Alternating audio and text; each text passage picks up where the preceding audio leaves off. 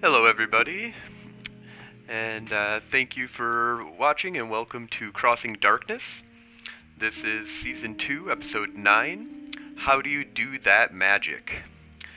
We are broadcasting over Twitch on Sundays 7 p.m. to 7:30 p.m. and are open with chatting with fans during the show.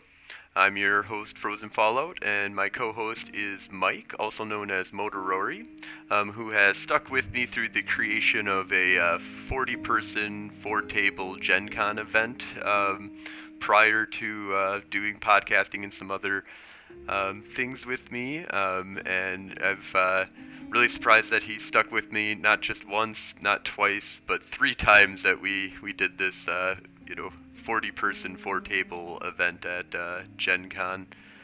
So how's it going, Mike? How's your week been? Well, it's been less stressful than when we ran those games, but also less fulfilling because that was a fun time. Other than that, I go to work and then I come home and I try to work on gaming stuff. Awesome. So today we're going to be taking a deeper look into how one uses magic in the mage system. So we already had an episode, our last one, that kind of went over the spheres of magic and the paradigm, and we kind of had a little bit of a look at how you would create a I'm sorry. What was the guy's name? Shoot. What was the Wick? John Wick. Yeah. So we kind of went over and talked about John Wick and what kind of spheres that he would need, and also about how his paradigm greatly limits what he can do with his spheres. Oh yeah. So we did do like an after show as well. That's just on Twitch that kind of goes over a little bit more in depth into the John Wick paradigm and spheres that he would have. We kind of just touch base on it during the podcast. So today we're going to kind of go a little bit deeper into the concepts of magic and how do you do that. There's a book specifically called How Do You Do That? That was released with the 20th anniversary edition of books that came out for Mage the Ascension. And it kind of gives you a little bit of a deeper look at the rule base for doing specific magical feats. So, Mike, do you want to go over the little blurb about how do you do that says about the opening for the... Oh, yeah. How do you do that? The question echoes through 4 editions of Mage, the Ascension, often with good reason. Mage's greatest rules-based asset, its flexible, personalized magic system, can also, bluntly speaking, be a royal pain in the ass when you're trying to translate sphere ranks and ret levels into, I turn him into a newt, how long until he gets better? We present this book in an effort to minimize the headaches when your mages warp the fabric of reality. That's pretty concise, and it definitely brings up the frustration that many people have when they jump into Mage. Yeah, Mage is one of those games that it has an extremely flexible and loose magic system that really leaves it up to the GM and the player to work together and decide on what the limiting factors of your character are going to be outside of the base rules that they give you. And then even if you go off of just the base rules that they give you, they don't until really this book, I feel like they didn't concisely put together a book that was because this isn't rotes or because they kind of seed those throughout a lot of books, and they kind of go into deeper explanations of what you can do with a magic system, usually in a rote-based explanation. But rotes are really tailored to the paradigm. And so this gives you like a break from Paradigm and says we're just going to throw Paradigm out the window. For the most part, they do touch a lot on Paradigm because it is such a huge influence on the system. And we'll go into some of those optional rules and stuff that they talk about regarding why Paradigm would be such a huge influence on what spheres you'll actually need to perform something. And in the end, usually not that big of a detriment to the player, because usually the sphere that's like added in is part of their like, for example, shamans and stuff that need to use spirit magic to do a bunch of stuff might need to have spirit magic or the spirit sphere included in a lot of their magic and their rotes, but they already have that, so it's not going to hurt them, but it hurts them in the sense of if I want to teach somebody else how to do it, they also need the spirit sphere, because I can't teach them how to do it without the spirit sphere.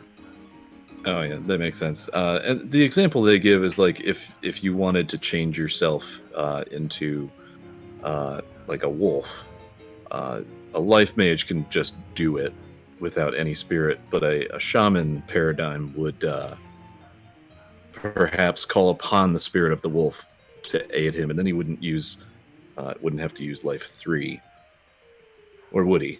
Any mage with life 3 can grow fangs, but no, so they're talking about this in the sense of an addition. So you use spirit plus life in order to gain the effect. Yeah, do they I feel like there was an example where spirit kind of took the place of something else. Am I mistaken on that? I don't believe so.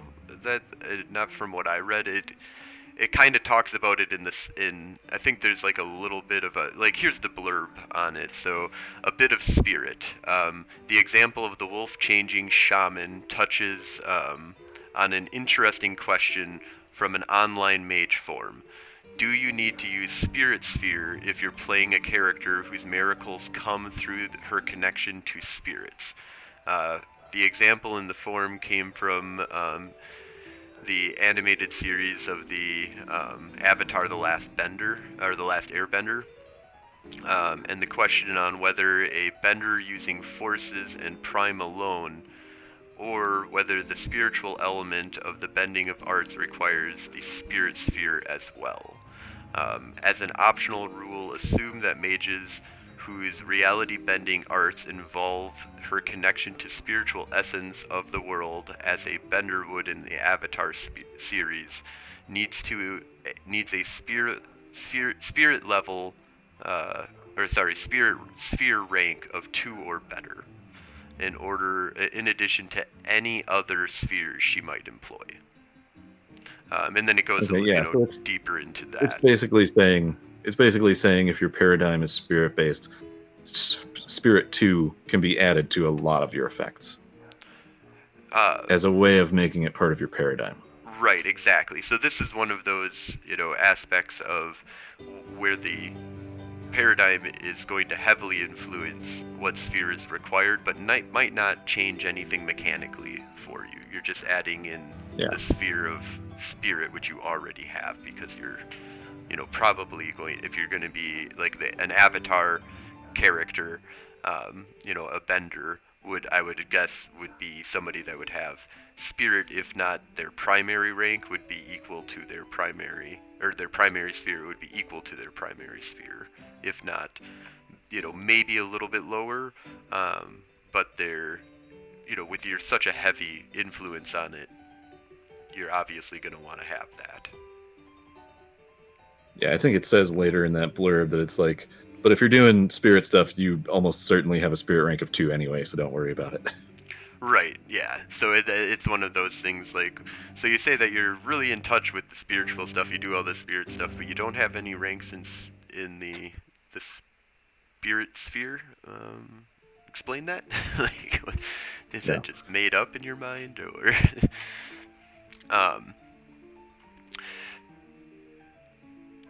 So, I think that some of the other things that are kind of interesting is the concept of, like, duplicating yourself.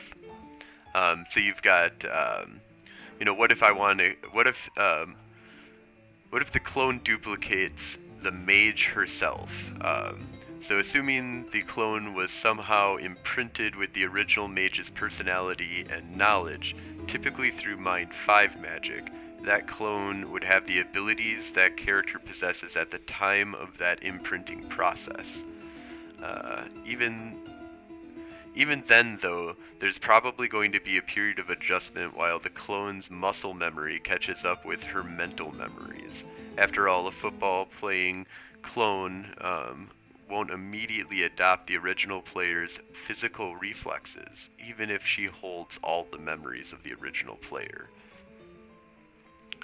I'm trying to remember an example of when I duplicated myself in a mage game. I want to say that one of the other characters in the game did it through time magic. It was actually a buddy of mine. He played a technocrat that was assigned to a tradition mage cabal because he was on vacation. Whatever that guy did, it made no sense. But his name was Shotzi, and he had by the end of the game, he had time 4 or 5. And at some point, it was just, I don't know why the GM let him do this, but it was time effect. There's another Shotzi. And it basically turned into a joke where there was this bar in Milwaukee where the game was based that was just all Shotzis of different, what's that trope where it's you take the characters and then you dress them up in every single different costume from history? Right, it was like that. So there's barbarian version. Now, those weren't technically duplicates. They were time mirrors. Right, time artifacts. Same thing that Flash does. Yeah. Where he's just using, which is interesting because Flash uses, in order to get the time sphere, it's all through forces with him, because it has to be motion that he's doing in order to, which is another paradigmal type thing that would be interesting. Flash needs force sphere in order to use the time sphere. And in that game where he did that, we kind of waved it away because it didn't have a story implication. Mm-hmm. We kind of waved away the paradox. But in that game, I played a life mage from Alaska, a native of the Yupik people, which actually turned out to be a very big deal in the ARC plot, my backstory. But when I got life 4 and 5, all of a sudden I was just doing whatever the fuck I wanted. Just duplicates of me walking around in the lab. I was turning into trees constantly. I was turning into whatever. I think there was one time we were on a spaceship and I was like, is there a gap underneath the door? And he was like, yeah. I'm like, well, I just turn into ooze and just go under and reform myself. And he's like, oh, yeah, 5 successes. That's pretty good. Yeah, it's one thing that's nice about Mage is, depending on what's going on and how the story is being played out, you can allow for your mages to do a bunch of crazy, you can have the power scale slided towards not needing, doing that time thing and creating duplicates of yourself, because according to, how do you do that? In order to create a clone, you need, Mind 5. You need, if you want to actually, control these clones and not have them be completely independent entities from you, you would need Correspondence 5, Mind 5, and Life 3 in order to, after their creation, you would have to use that in order to control them. And you would need looks like generally at the cost of 1 success per additional self. And then I would guess that would also be a constant effect that you would have to have on you, so you would have to put your successes towards, how much time, and if during that time you would have 1 effect going, which if you're at 2, 4, 6, or 8 or above, you would get a +1 to your difficulty on magic rolls. Yeah. But I like how if you're doing it that way. Mhm. If you're doing it that way, I don't think you can make that permanent, right? Even in the game? You can do so. What Because you're you gonna only do, have one avatar. you only have one avatar, but You can't duplicate that. well, so that's one thing that's interesting. They don't talk about that concept in here, and it's one of those things that it's possible for your avatar possibly to be, it's not necessarily something that's a physical thing. So it's, by rules of spirit, it's possible that it could be in multiple spots at one time, especially with correspondence as well. But what you could do is, so you would want to do it as a time, so on the time chart. So one success, let's see here.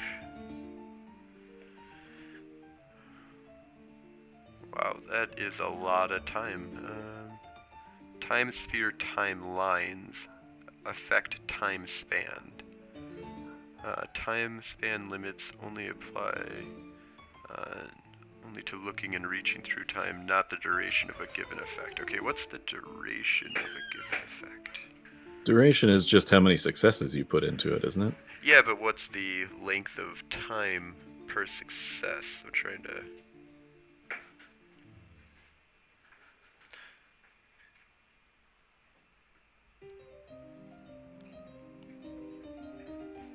They don't really go over that, and my guess is the reason why is that it's variable based upon what you're doing, and going to need a GM to specifically, like one success per turn, and then for this I probably would do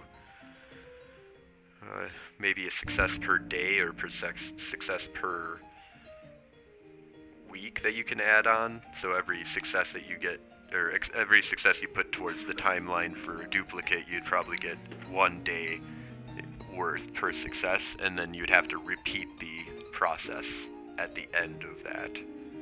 Yeah, I could see there being a lot of complications also with that, because like in the same way that turning into a wolf, like you need to spend willpower to remember that you're a human. Like if you're two people, there might be some really significant like not drawbacks, but like willpower or quintessence costs on like remembering that you're still one person. Right, remembering where you are. There's a little bit of talking about some of that stuff too, and also if you get into a big brawl and you don't have the ability to, for whatever reason, just completely instantly heal yourself without a problem, but then you send your clone in that doesn't have that damage, and it's like, well, how'd you get healed so quickly?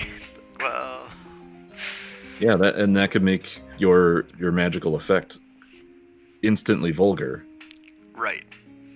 Which could cause paradox. Yep, and so that's some of the interesting stuff too that I was trying to think about too. I was talking with Josh about this a while ago, Hockerman, and that this was a thing that we were talking about. Like, if I do my magic inside of my sanctum in order to create all of these like contingency spells and my fireball, scroll of fireball, or my missile launcher that shoots a fireball, quote unquote, when I use these in the in a area where it is considered vulgar, would I then inherit the paradox from all of the rolls that I had? I guess would I inherit the paradox then? Because the paradox comes from an effect, not the amount of times that you roll.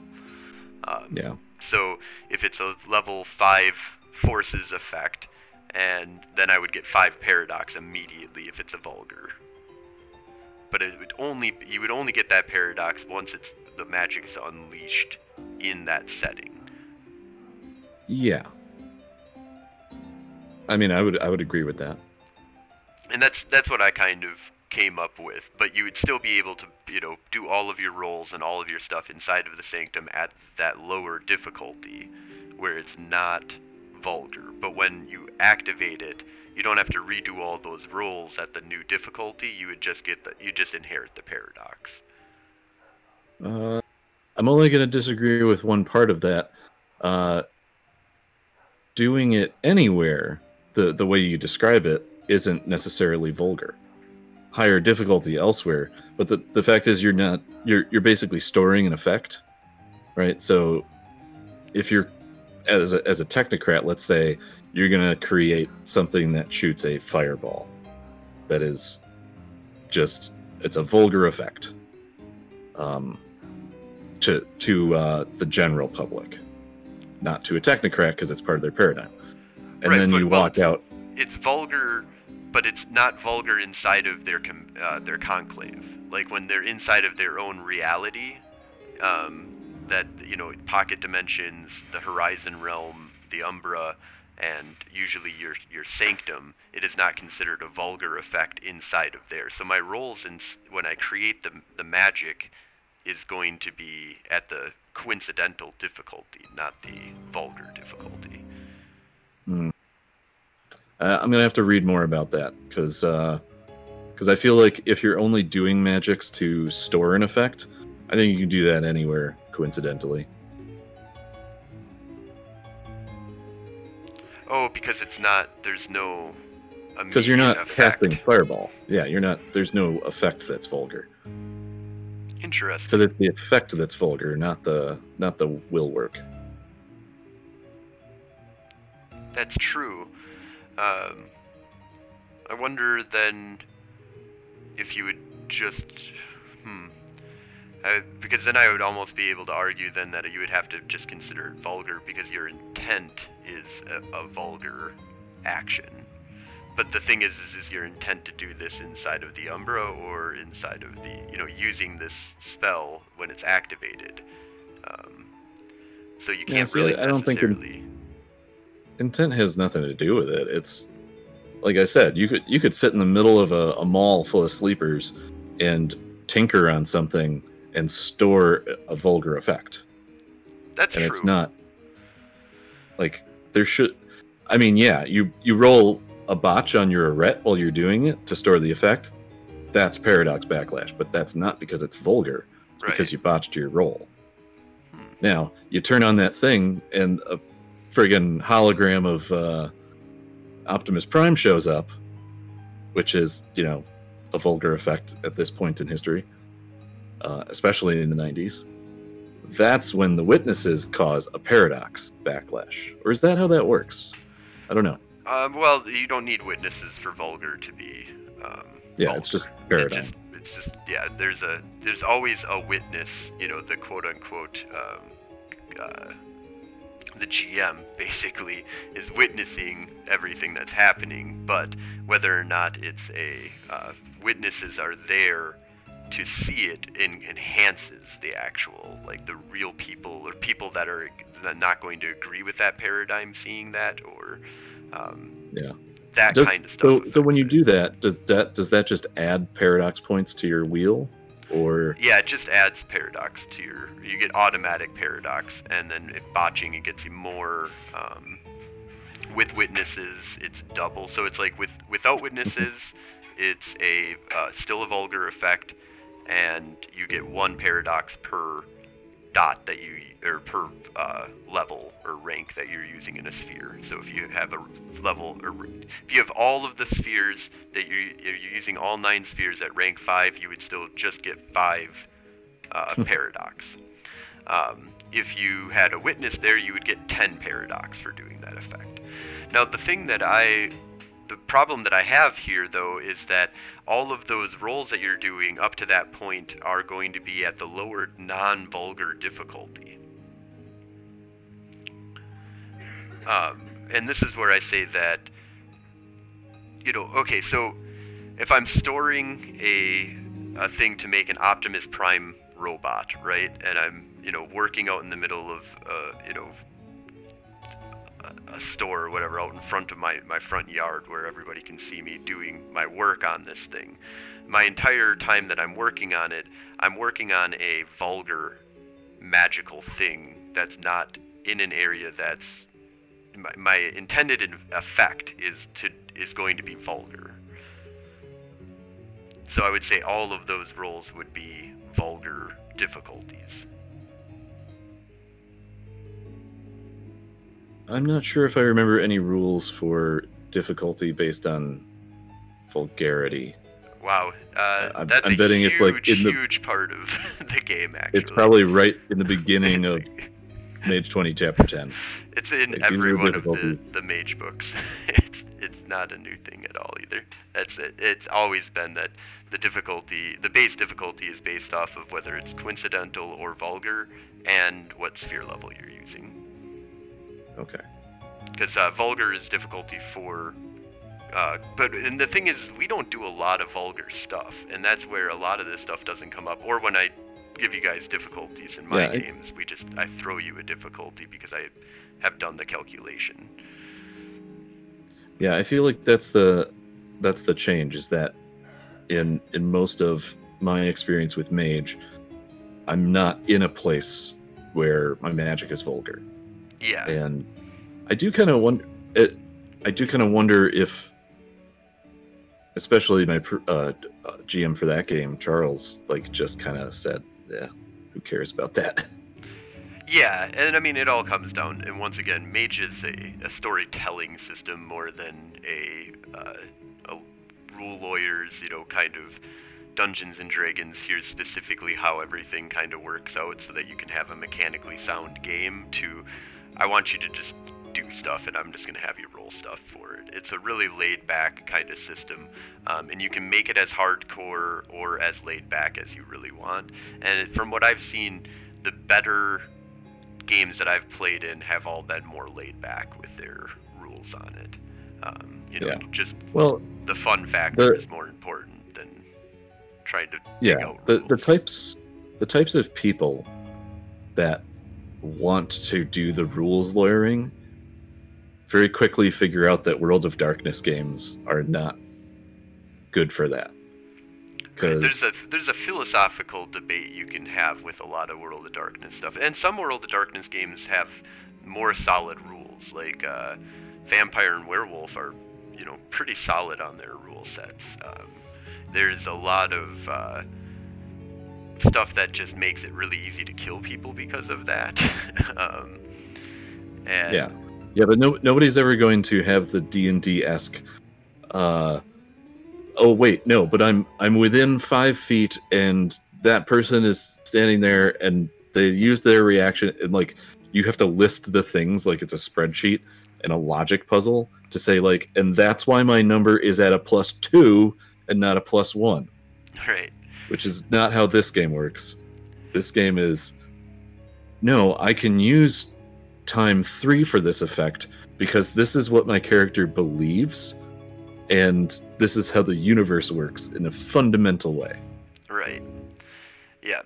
And Mage is one of those that is rule lawyering is more about philosophical debates than anything else, really.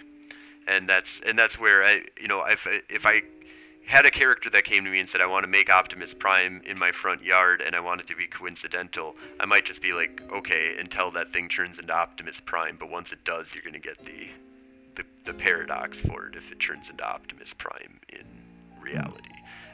Just to make things simple and quick and easy. Now, if they came to me and said, do you think it would be coincidental, I would probably say, no, I think that's you probably are doing a vulgar thing right now. Go hide that in your garage and do your work in there, and then it's not going to be vulgar. Yeah. But then if they, and you always work with your players type stuff. But yeah, there's a lot of really good stuff inside of How Do You Do That, though, that kind of breaks down a more mechanical aspect of how to play the world of darkness, or play mage and use magic. Like they break down the elements for spheres. Like forces has fire, wind, electricity, light, darkness, heat, cold, radiation, and nuclear energies that it controls. Life controls wood and other plants while they're alive. Matter controls earth, water, metal, glass, plastic, alloys, wood, and plant matter when dead. Air molecules when in a vacuum. Also requires Prime 2 to conjure them with no air when no air is present. But they kind of like break down a little bit more of what each kind of thing has, what the colors of magic are. The one thing that I've always, before we come to an end here, I think I just want to kind of quickly go into tapping into quiescence in a node. And so I was reading a little bit about that. So there's game-wise a mage, so amount of quiescence used. Game-wise, a mage must have at least 3 dots in either prime or primal utility sphere, which is the technocratic one, if she wants to use more than her share of quiescence. Any mage with an avatar background can absorb that background's worth of quiescence from a node or task, or use the points of quiescence in the quiescence wheel on her character sheet. In order to use more points of quiescence than she has in her avatar background rating, however, and in order to use quiescence from other sources, she must have at least rank 3. In Prime, yeah. In Prime. And so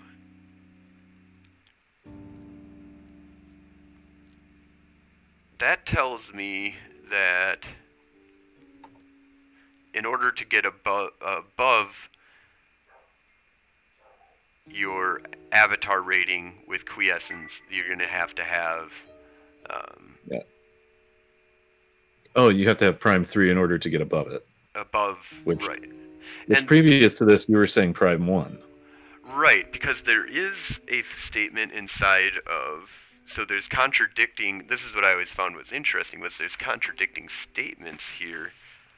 And even inside of Mage 20, it also makes the same contradicting statement at one point. But there is a specific spot that blurbs out about quiescence, or quintessence, and how it can be... You can go above your rating with just 1 dot in Prime. And like I knew that like to draw so, and this is one of the things that it says here, the background's worth of quiescence from a node or task, or use points of quintessence in the quintessence wheel in our character sheet. You don't need any Prime in order to absorb from a node up to your avatar rating. Your avatar rating. So anybody can meditate at a node and without even 1 dot in Prime. But then they're saying that in order to go above that, you need 3. And then, okay, so sphere. Here we go.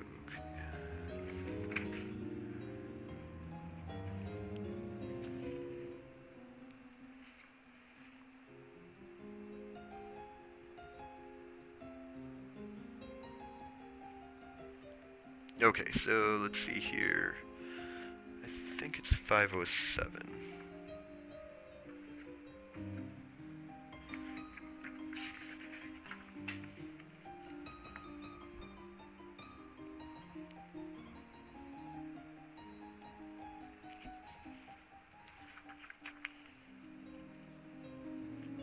Okay, so I found a thread somewhere that kind of goes through it. Prime 1 states that without it, a mage can't absorb quintessence beyond their avatar rating. Does that mean the previous limit is no longer relevant or something else? And somebody answers it with...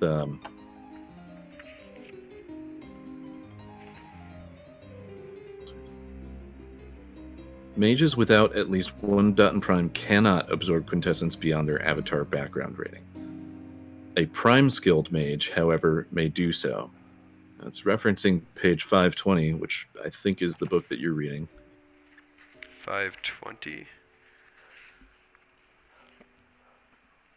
So yeah, 520 is at the beginning of a study, a mage allows the mage to perceive and channel quintessence from a node, task, wonder, and magical effects. She may spot energetic ebbs and flows and can sense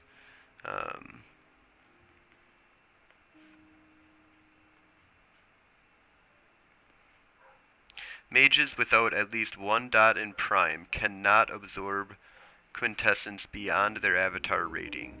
A primed skilled mage, however, may do so. Yes, so that's page, and that's, 520. And I think there's another section where it talks about... yeah. So if you have out. Prime 1, you can basically go and fill your pattern up with a little bit more quintessence. And they say that the drawbacks could be it might attract notice, even among sleepers. And you're basically turning yourself into a quintessence battery. It might even be considered free or raw quintessence, easily drawn off in the same way as a node or task by friend or foe. That's interesting. I've never heard that before. Yeah. So in the same way that a node or task is considered kind of free floating, supercharging your pattern with quintessence above your avatar rating is basically like turning yourself into a little node that other people could theoretically draw off of. Right, yeah, that makes perfect sense. But there is another, but then there's stuff that, such as here, where it says any mage with the, or where it says here, let's see. However, in order to use quintessence from other sources, she must have at least rank 3 in Prime. I think that might be for.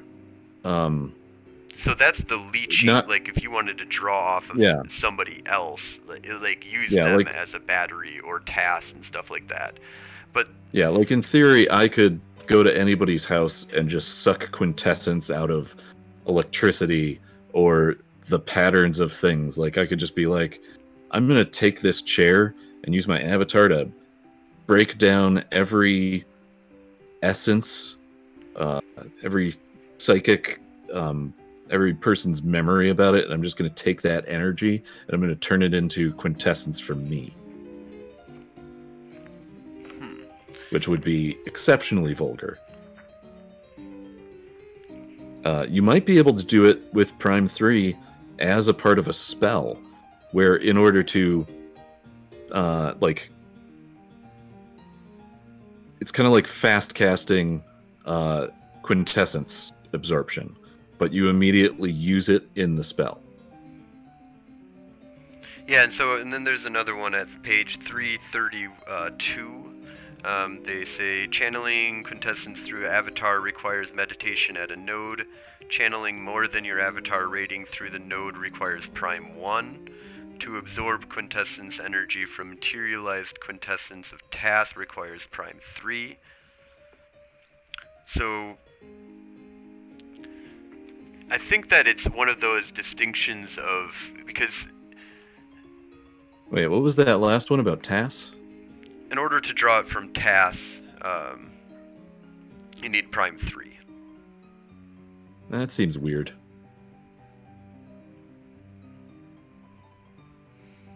And so it's one of those, this is where this one gets, like, it seems like it's all over in the rule book as to what kind of people were thinking when they were dealing these out here, because, you know, in the how do you do that book, it seems to be pretty strong as to even to get it from a node, you would need to have level 3. Yeah, and it says, Prime 1 states you can perceive and channel quintessence from nodes/tasks/wonders. So I don't know where that level 3 restriction is from, but for tasks. Because I think if you go to level 3, I think it talks about it in level 3 specifically.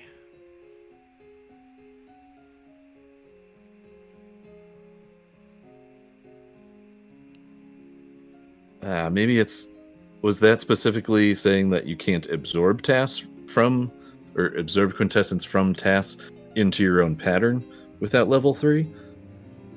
Because maybe you can use tasks outside of yourself. Oh, that's an interesting. See, that's an interesting element that can be added into it. I think that that's one of the missing kind of pieces, is that you can use a wonder's quiescence on a spell. You can use a wonder's with Prime 1. TAS's. With Prime 1 you can use a TAS and use up that task to cast a spell immediately with it, but if you want it integrated into your being, you need level 3. And okay, see that actually makes me feel better, because on the last game of Technogate, when I was driving around in Sosi, and I used the battery pack from the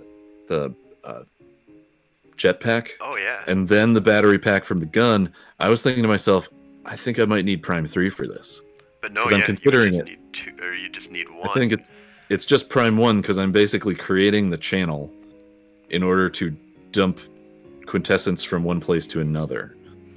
And so I think that there's level 3, you can just start pulling quintessence from a node and absorb it right into your body and just like grab it with successes. But anybody, or at level 1, you can sit there and meditate at that node to boost yourself up above. Like do the standard meditation stuff where you're not just pulling it directly out using magic, you're doing a base meditation roll to just pull it out. I'm trying to come up with a weird metaphor for this. It's like anybody can. You can buy a bunch of limes, but you need to be able to carry them. Right. And without Prime 1, it's like, how do I carry all these limes? Yeah, and then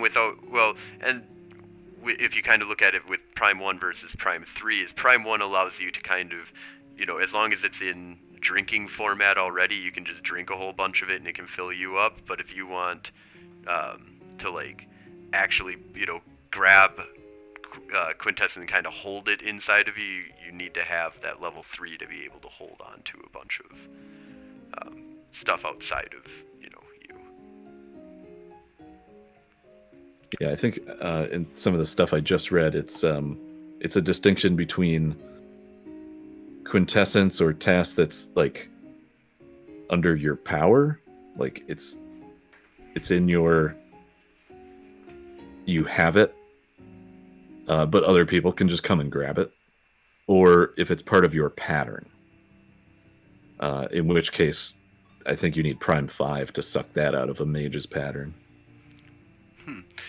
So yeah, anyways, I think that's a good little overview on some more magic here, and there's lots more that we can continue talking about, but I think we're at a point where we can start wrapping it up here. Is there anything that you wanted to get in before we wrap up? Before the show, I was talking about how, like, the difference between how we learned this system, and I think you were mostly GMing and reading.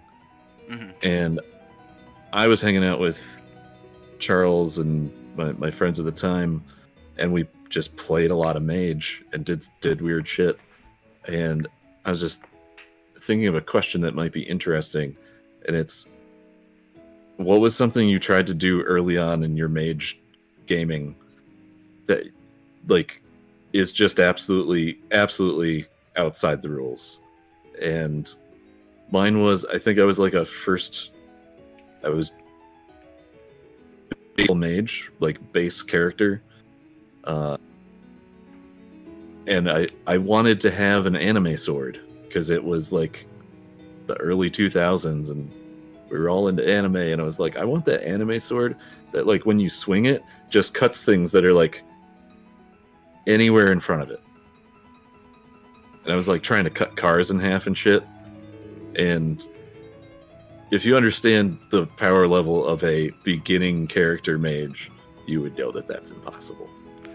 Yeah, I mean, it's not necessarily impossible to make that sword, but you'd have to spend a lot of time and effort putting a lot of successes into that, and you would have to have Forces 3, maybe some Prime. Yeah, no, there was no way I had the dots and spheres to do any of the stuff that I wanted to do. But that's how I learned, because people were like, no, you can't do that.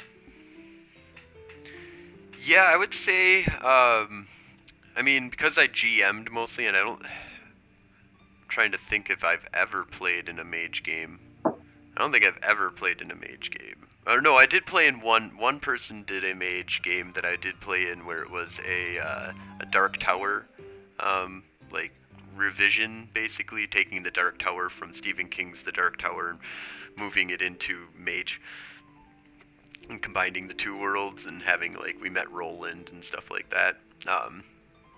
Cool. I think a lot of I think my major thing, though, that I kind of go to that's kind of not really within the rules, and I kind of bent things, was probably the game that I ran for you and your group of friends that when I first ran that mage game.